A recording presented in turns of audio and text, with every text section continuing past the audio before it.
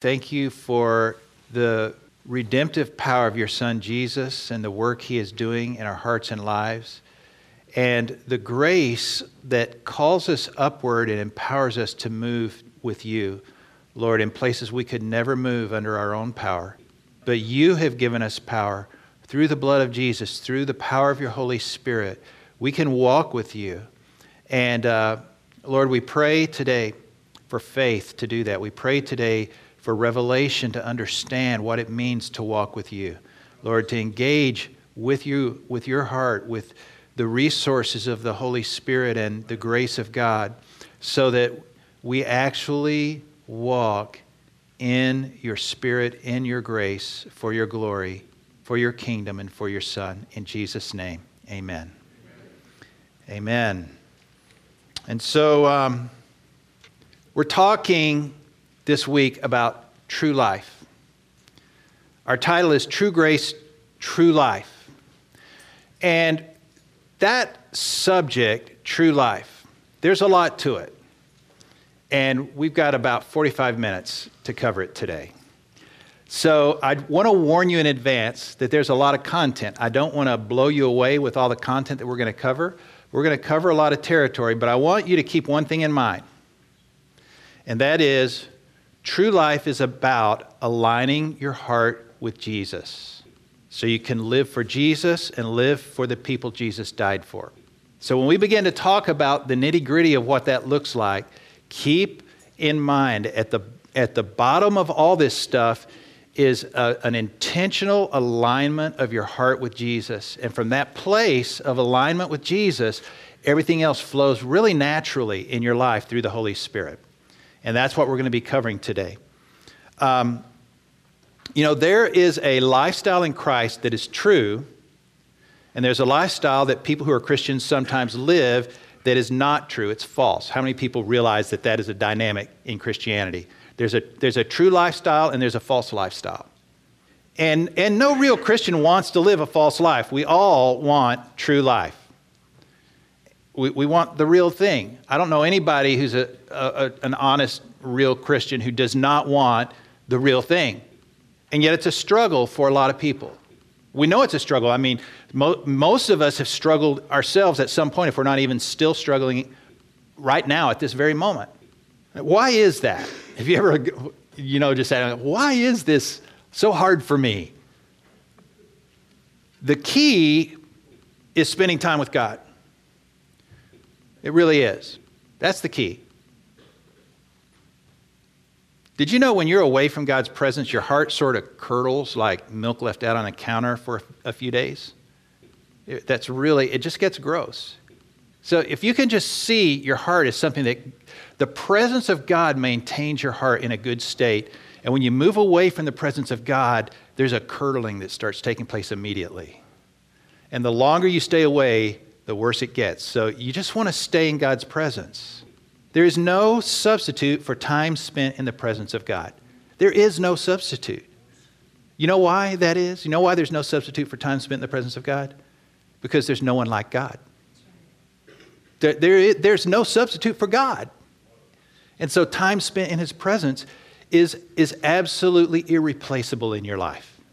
When we talk about true life, that's at the very foundational level of true life right there. God designed true life for humans, so it only works when you are actively spending time with God. And that is why so many Christians struggle with sin. You can't just go out and try to not sin. You really cannot do that. Believe me, I've tried. It doesn't work. It's doomed from the start. And I can tell you today, if that's what you are wrestling with right now, this is the key issue in your life. What we're talking about today. You cannot get rid of sin by staring at it. The more you stare at it, the more you do it. But when you're back in God's presence again, he starts realigning your heart back with his heart, and that's what has to happen to be able to live true life. True life is about aligning your heart with Jesus so you can live for Jesus and live for the people Jesus died for.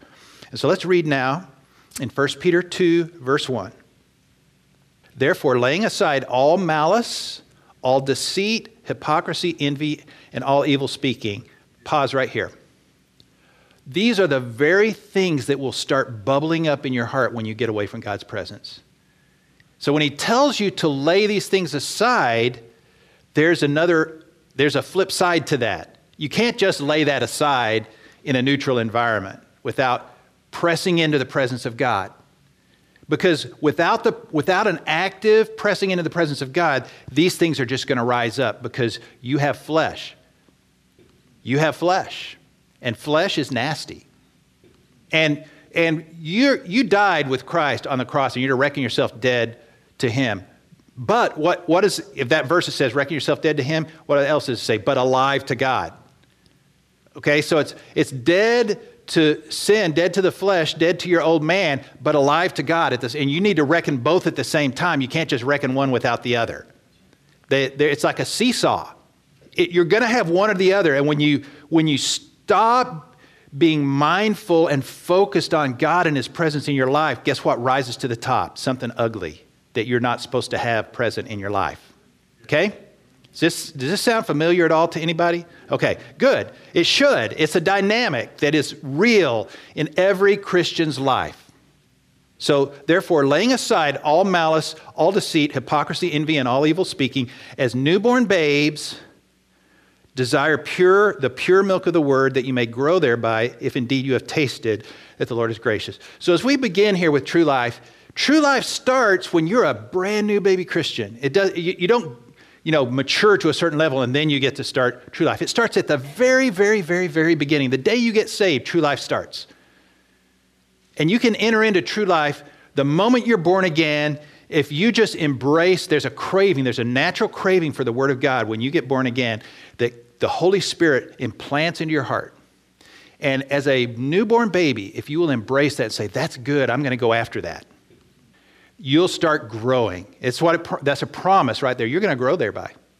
If you start craving this pure, wonderful, yummy milk of the Word of God, what he's telling you is, you don't need to go to beginner believer class.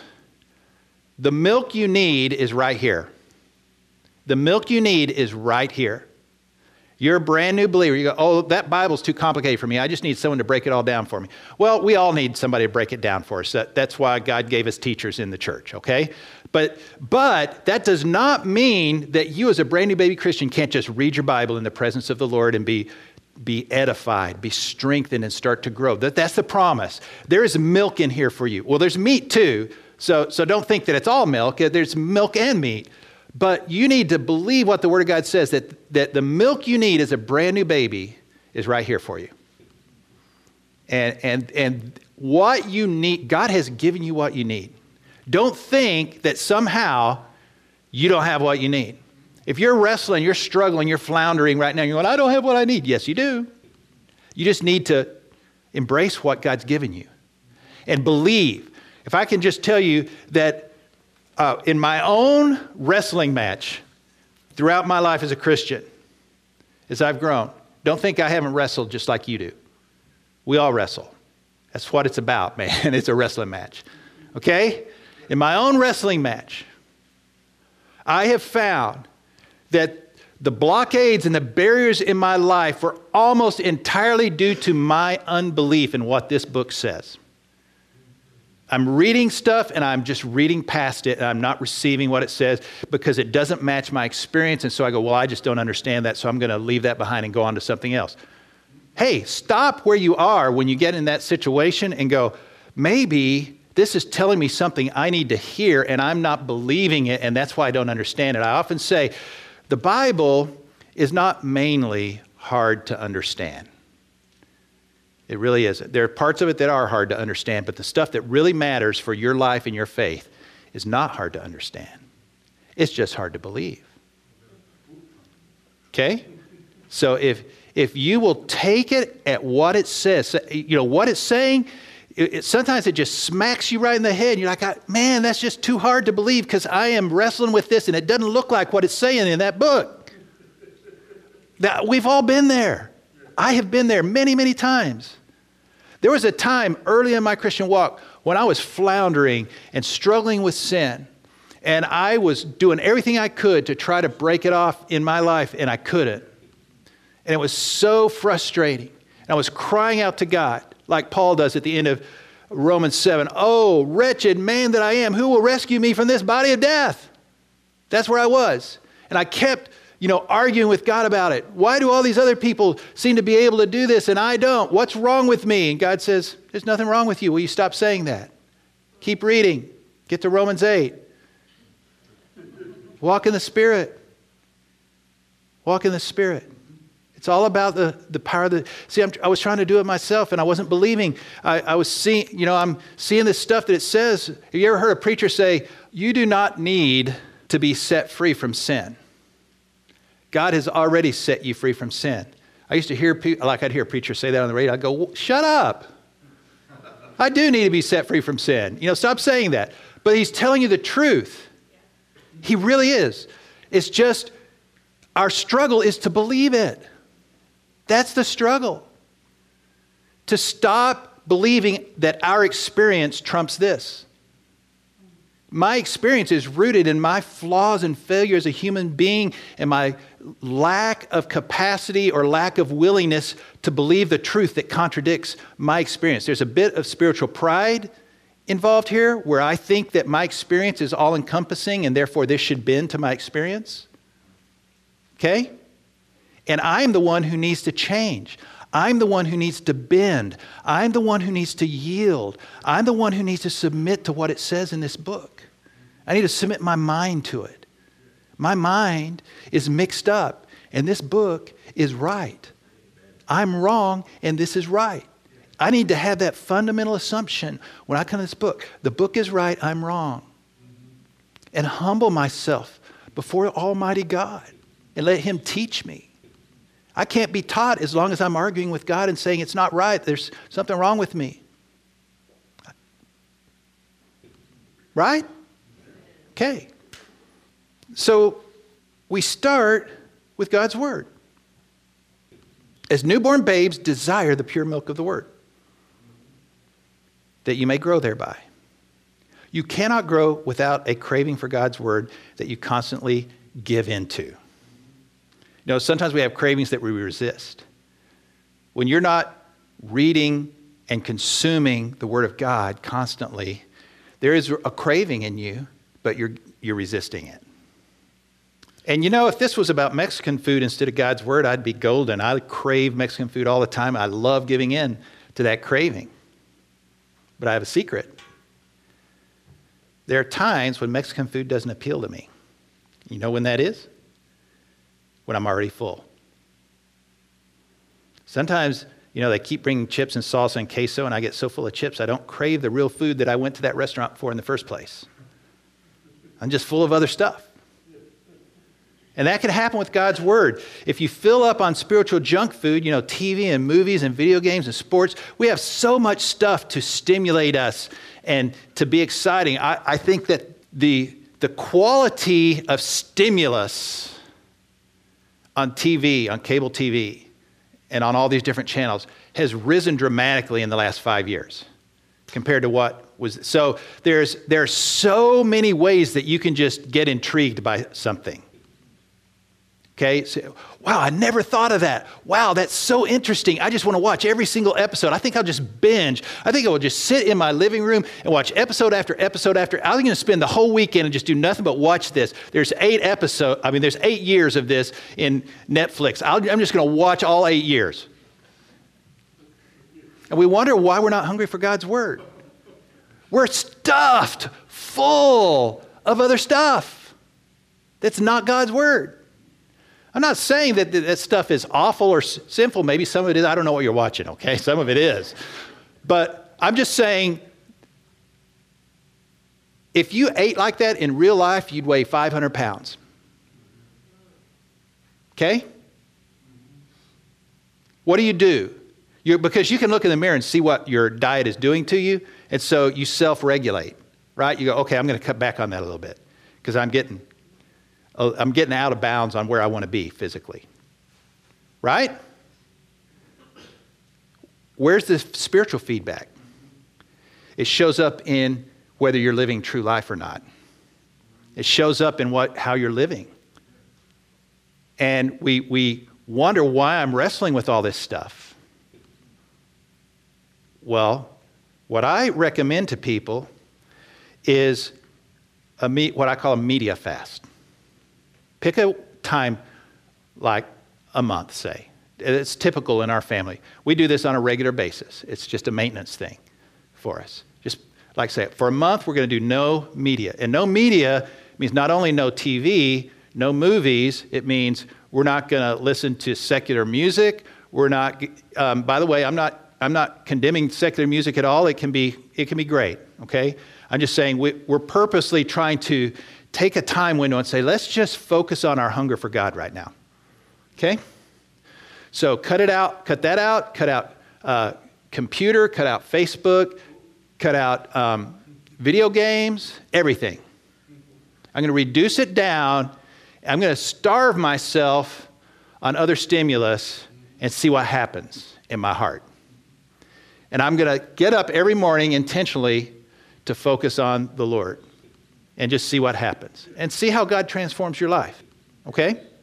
Open your Bible, start reading, think about what you're reading, ask God about it, listen to what he says, do whatever he tells you to do. That's the normal dynamic of spending time with God in his word, okay? And whenever you open your Bible, pay close attention to God's presence. Don't lose track of the fact God is right there with you the whole time. True life is about aligning your heart with Jesus so you can live for Jesus and live for the people Jesus died for. And God's word is one of your main heart aligners. Verse 4.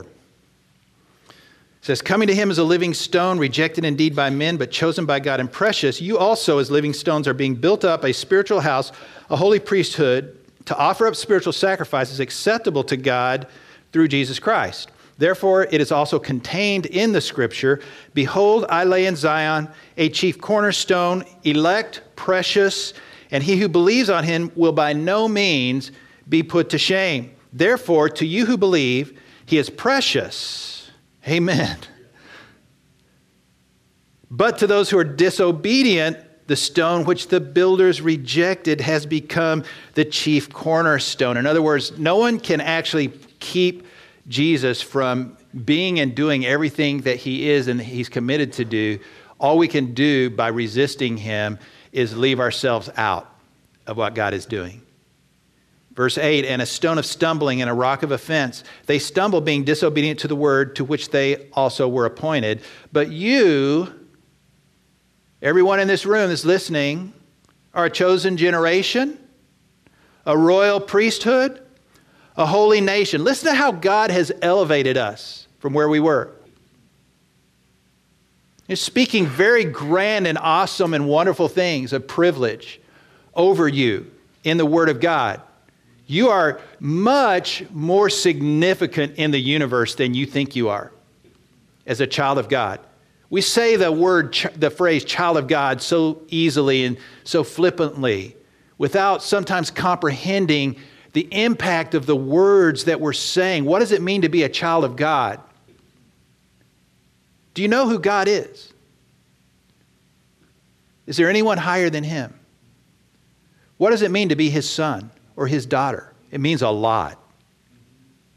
That is a place ultimately in eternity that is higher than the angels. You think angels are high? Your destiny is to be higher. Right now, we're under supervision until we graduate. Like a child who is the master of the estate, who has servants who are his tutors and stewards who take care of his life, and he has to obey them until he gets old enough when he takes over, and then they're under him. That's who you are. You're one of the masters of the estate.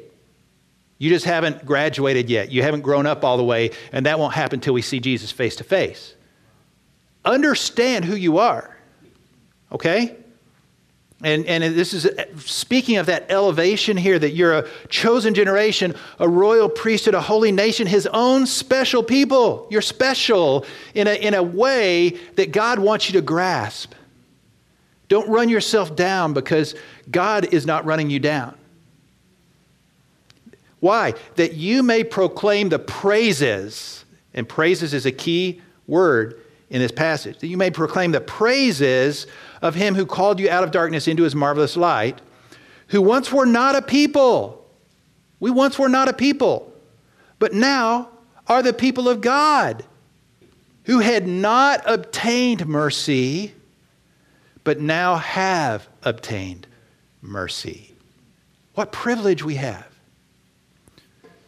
So true life looks like a hunger for God's word, and true life also looks like a commitment to corporate praise and worship. That's what that passage we just read is all about, if you didn't catch that going through.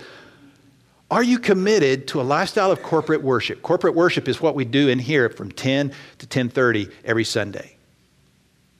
That's what we do here at Hill City. And notice that this room that we're in right now is called the worship center. It's not called the preaching center. Even though maybe we spend a little more time preaching than we do in the actual worship part of the service, we refer to this room as the worship center. We put a high priority on worship, and we should, because the scripture puts a high priority. Read Revelation chapter 4 and Revelation chapter 5. We say, let your kingdom come and let your will be done on earth as it is in heaven. Look what they're doing in heaven. Revelation 4 and 5. There is such a high priority in heaven on worship. And if we knew what they knew, we would have just as high a priority on it on earth. That his will would be done here the way it's being done in heaven. There are two main portions of our service, worship and teaching. Teaching is for you to receive. God wants to bless you with good, solid teaching. God loves you. He wants to strengthen you and build you up. But worship is for God. It says in verse 5 that what we're doing in worship is offering up spiritual sacrifices acceptable to God through Jesus Christ. We get together in this room and we begin to sing to God.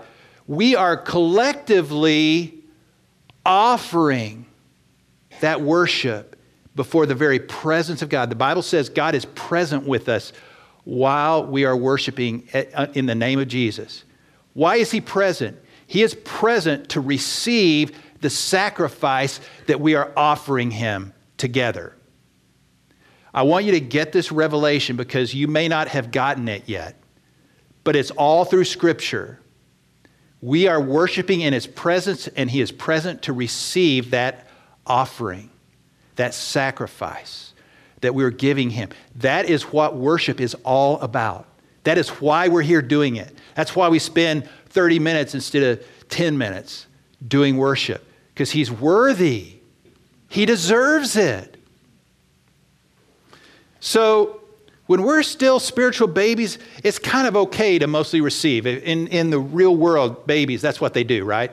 They're not like getting up and mowing the lawn. We need the lawn mowed. Can Rachel's baby Joseph get out there and please mow the lawn for us? No, he's not going to do that, right? Babies don't do that.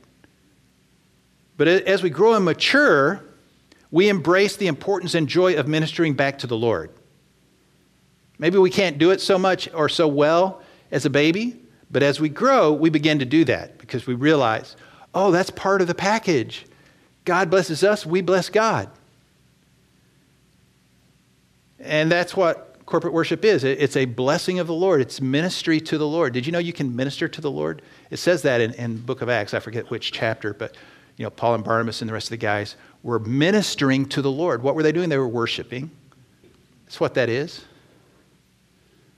Verse 5 really puts the focus on corporate worship. It's basically saying, go to church every week and worship God together with a bunch of other people. Verse 5 says, you're living stones. So I'm a stone. You're a stone. The guy next to you is a stone. We're all stones that are alive. Okay, so that's funny because you imagine a building made out of a bunch of living stones with legs and arms and mouths and everything. And you build a building and then they all jump up and run away. It's like, what happened to my building? The stones, didn't stay where I put them. Are you a surrendered stone or are you a stone with a mind of its own?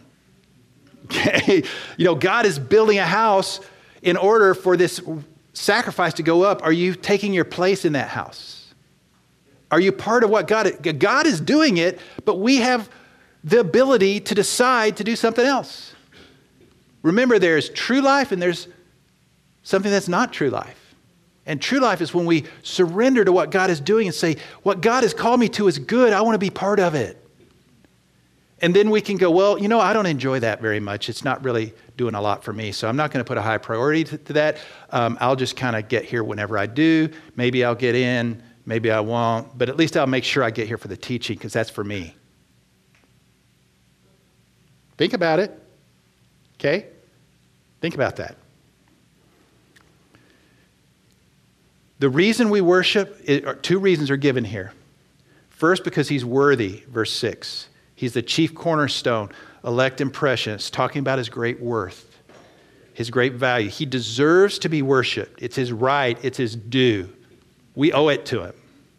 He sent his son to die for you. Okay? We owe it to him, right? Second, verses 9 and 10 is because we're grateful. He called us out of darkness into his marvelous light. He made us a royal priesthood, a holy nation, who once were not a people, but now are the people of God, who had not obtained mercy, but now have obtained mercy. Okay? So he's worth it. He's worthy of it. And second, we're grateful to him for what he has done. You see how there are two different things? His worthiness is about who he is. The gratefulness is about what he's done. And both qualify him for worship. And both should motivate us to worship him. The key to being committed to worship is setting a high value on it. I've noticed people don't do things that they don't value. People don't commit themselves to things that they don't value. People don't spend their time on things that they don't value. If you're struggling with worship, it's about your heart valuing that worship. So first we need to understand worship is not for me. It's not for me. It's for God. So even though we put a lot of effort into making worship enjoyable for you, we really do. We work hard to make worship enjoyable for you. But that's not the point. Okay? Don't think because we put so much effort into making it enjoyable for you that the point of worship is for it to be enjoyable for you. It's not. Okay? We're doing that as an icing on the cake thing. That is not the heart of worship at all. It actually has nothing to do with it. Whether we enjoy it or not is beside the point. It's about God. It's for him. It's not for us. So even if you don't like it, you still need to be committed to it. Because you were made to worship God. You were made to do this. Worship is built into your being by God. If you don't worship God, you're going to worship something else. Did you know that? You're going to. You're going to worship something. And we need to focus that worshiping part of our being on God so we don't fall into idolatry. Not only because he deserves it, but also because your heart's going to go astray if you don't commit to it. And even though worship is for God, it still impacts you because we are transformed simply by being in his presence. And transformation matters because true life is about aligning your heart with Jesus so you can live for Jesus and live for the people Jesus died for. Worshiping God in his presence isn't just the right thing to do. It realigns your heart because you're in his presence. Verse 11, beloved, I beg you, as sojourners and pilgrims, abstain from fleshly lusts, which war against the soul. Notice that the fleshly lusts that we all wrestle with from time to time are actually warring against your soul. Sometimes we can get the misconception that the reason I need to not do this is because God will get mad at me if I do it. That is not the reason. The reason you need to not do it is because it is literally warring against your soul. It's for your benefit, ultimately, that God wants to cut this off in your life. He is setting you free from sin. He's setting you free from sin because sin will drag you down and corrupt you and generate death in your life. It's warring against your soul. And you'd feel it in your soul when you're walking in things you're not supposed to walk in. You know, this is war. I feel it. Oh, it hurts. I don't want this. I don't like this. It's war. Having your conduct honorable among the Gentiles, that when they speak against you as evildoers, they may, by your good works, which they observe, glorify God in the day of visitation. Isn't it sad when we see Christian leaders doing evil in the public eye and bringing disrepute on the name of Christ? That should never be. It should be the opposite. They should be seeing your good deeds and glorifying God. Even if they don't believe in him, they should be going, wow, maybe they don't believe in God at all, but they say, but I believe something good is going on there. And so true life looks like a commitment to God's word and a commitment to corporate worship, and then it looks like a commitment to not doing evil, but doing good instead. It says in verse 11, abstain from fleshly lust. That includes every wrong desire. So it's not just sexual lust, although that's included. It's referring to basically every selfish impulse that's against God. So how do you do this? I've already been alluding throughout our message today to how we wrestle and struggle with this from time to time, right? So this is every human being's struggle. When you come into Christ, suddenly you're not happy in sin. And so when you wrestle with sin, you're not happy. You can't be because your heart has been ruined for a sinful life by the presence of Christ, because he doesn't like it, basically. That's why. He doesn't like it, and he's in you. And so it's like, twists you the wrong way whenever that's going on in your life. That's evidence that you know Christ. That it's dysfunctional too, so it's not the way you're supposed to live, but it is. I mean, when you're feeling that, don't listen to the devil who says, you call yourself a Christian. That's the devil. Don't listen to that. Okay? But just know that there's tremendous, awesome hope in God. There really is. This is not, you can walk out of here free today. You really can. There's no point in your life where you're in a situation where you're just trapped and you have to keep doing this. The key to beating any fleshly lust is walking in the Spirit. Galatians 5:16 says, walk in the Spirit and you won't fulfill the lust of the flesh. That's a promise from God. It's a promise. Remember I talked about believing what the Word of God says. It really is that simple. You don't beat the flesh by willpower, you beat it by walking in the Spirit. And so God gave us a really powerful way to get trained in walking in the Spirit and to build up our faith. You know what that is? It's called fasting in the Spirit. It's simple. Pick a day you want to fast. Let's say Wednesday. Say, I think I want to. It just works out for my schedule and everything that's going on in my life. Wednesday's a good day. So pray. Say, Holy Spirit, I feel like it'd be good for me to fast on Wednesday, and then ask this question: do you agree with this plan, Holy Spirit? And will you empower me to do it? Will you be with me and bless this fast in the Spirit? So I'm not fasting in the flesh. I don't want to fast in the flesh. I want to fast in you, in your power. Okay, you pray that. And then listen to what he says. When God says yes, it feels like a big hug from God. It feels like goosebumps and happiness inside. Okay, so when that washes over you, you know he's approving. And then what I found is when God is saying yes, he's really consistent. So you can keep asking the same question over and over, and he'll keep answering. So you can communicate with God objectively and know that you're really hearing from God. What that does is it helps you to really believe what's going on. And that's the key to being successful, is faith. And faith comes by hearing. And hearing by the word of God. When God says yes, you're hearing from him his now word to you in the Spirit. He's talking to you. So that is literally his word to you right now. He's saying, yes, I want you. I'm going to be with you when you fast on Wednesday. I think it's a great idea. I think it's awesome. I think it's going to be productive. It's going to be a blessing for your life. Go for it. And I'll be right there with you, giving you power. Okay? So when God is saying that to you, then you go, all right, this is going to be awesome. If you get nothing, keep talking and listening till you do get something. If you never get anything, no matter what, then come talk to us here at the church. You might need to be baptized in the Holy Spirit. Because this is a dynamic of the Holy Spirit that's taking place when this is going on. But here's what's amazing. Since I started doing this, fasting is now easy. Because I have faith God is with me and he's going to empower me, and he always does. He always does. It used to be hard. I used to get headaches and feel miserable, and that never happens now. A few days in, I hit this point where I've gone so long without food, and it's so easy that I kind of get this little bit of delirium. It feels like a revelation. I'm like, I don't have to eat food at all anymore. I'm just like a food-free being now. I don't even need it. How many people think that's kind of weird? I think it's kind of weird. Every time this is weird. That is the power of the Holy Spirit. The reason God encourages us to fast is because it gets you discipled in an experiential relationship with the Holy Spirit where you experience His power in a repeatable way that can't be faked. You can't fake going without food is easy. You can't fake that. I have done this in the flesh, and it's miserable. And then I've done it in the spirit, and it's like, what was so hard about that? And so here's how this translates into victory in every area of your life. How many people know going without food for a long time is hard, almost impossible? Okay, not everybody knows that, but some of you know that.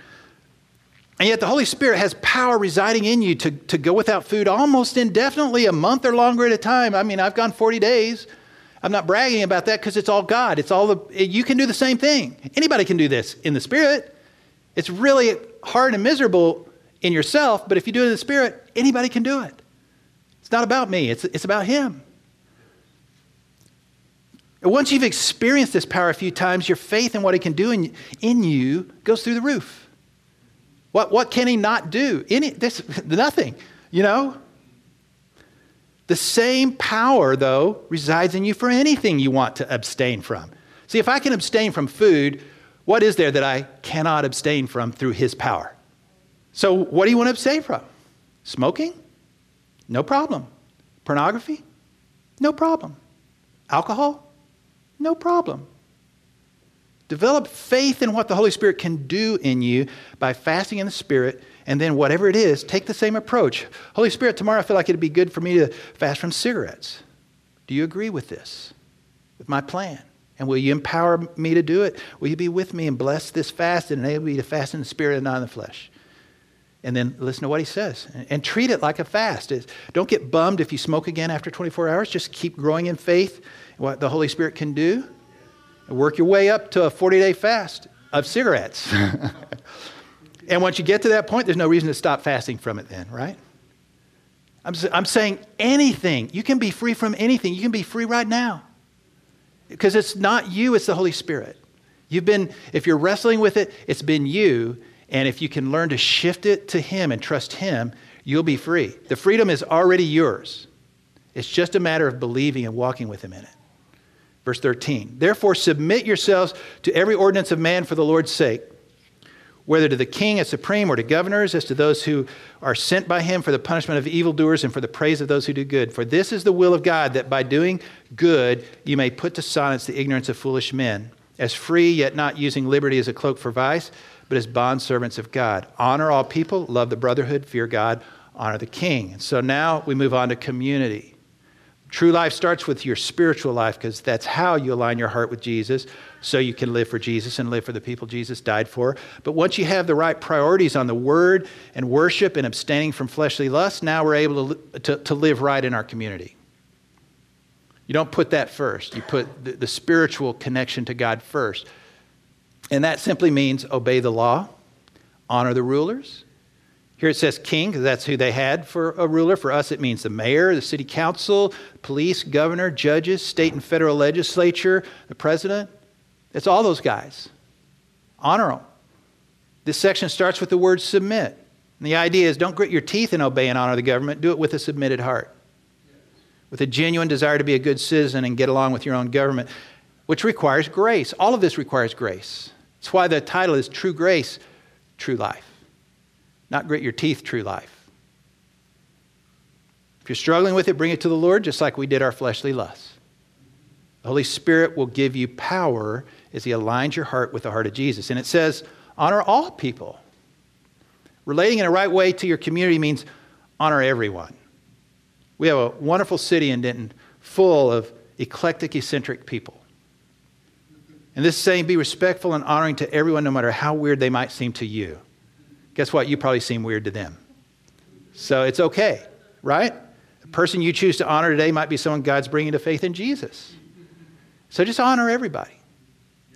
Verse 13, servants, be submissive to your masters with all fear, not only to the good and gentle, but also to the harsh. For this is commendable if because of conscience toward God one endures grief, suffering wrongfully. For what credit is it if when you're beaten for your faults, Boy, I would have a hard time if my boss beat me, but you take it patiently. But when you do good and suffer, if you take it patiently, this is commendable for God. So we're going to be talking about, for a brief moment here, about your career and your boss, your work. And just take it in context to what Paul is saying here. He's talking to people who would get beaten by their masters when they didn't think that they were doing right. And you are never going to be in that situation. And sometimes we wrestle with having a right attitude toward our employer. But look at what Peter was talking to them about, a much more harsh and difficult work environment than you will ever face. And he was saying, even in that, be honoring and submissive to your boss. For to this you were called, because Christ also suffered for us, leaving us an example that you should follow in his steps, who committed no sin, nor was deceit found in his mouth, who when he was reviled did not revile in return, when he suffered he did not threaten, but committed himself to him who judges righteously, who himself bore our sins in his own body on the tree, that we, having died to sins, might live for righteousness, by whose stripes you were healed. That's a great scripture. I can't spend any time on it this morning, but just know that that's there in your Bible. By the stripes of Jesus, you're healed. There's healing in the redemptive work that Jesus did at the cross of Calvary. Just like you're saved by grace, you're healed by grace, by the work of Christ.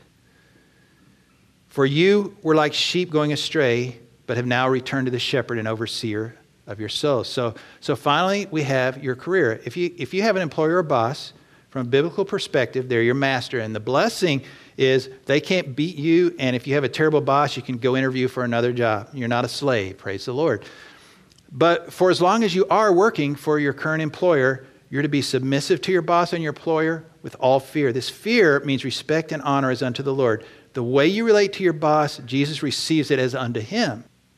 And so keep in mind the Lord the whole time that you're working for whoever this is that you're working for. Keep in mind that it's not because they deserve it, it's because Jesus deserves it.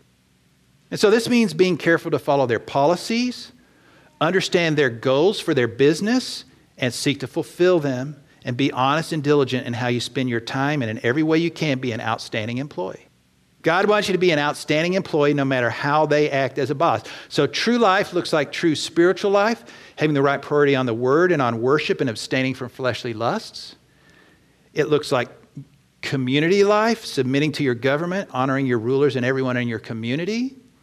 And it looks like career life, submitting to your boss and your employee and being an outstanding employee no matter what. And God's word says, don't live a false life as a Christian. Live the true life that reflects the power of God's grace and God's Spirit within you. Let's stand up. The sin problem has already been solved by his sacrifice on the cross for you.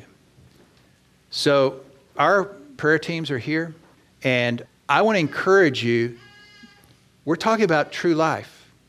So if there's something in your own life that's out of whack with what we said today, come and pray with us. And we believe that God is going to set you free today. Come and pray. We're going to lay hands on you. We're going to call on God. If you need to be baptized in the Holy Spirit, we'll pray for that. Whatever you need today.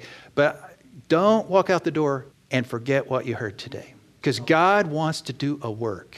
God wants to get you on the right track with true life in Jesus Christ. Let's pray. Father, thank you that you love us, that you have redeemed us, that you've given us grace upon grace, overflowing, abundant, more than we could ask, think, or imagine.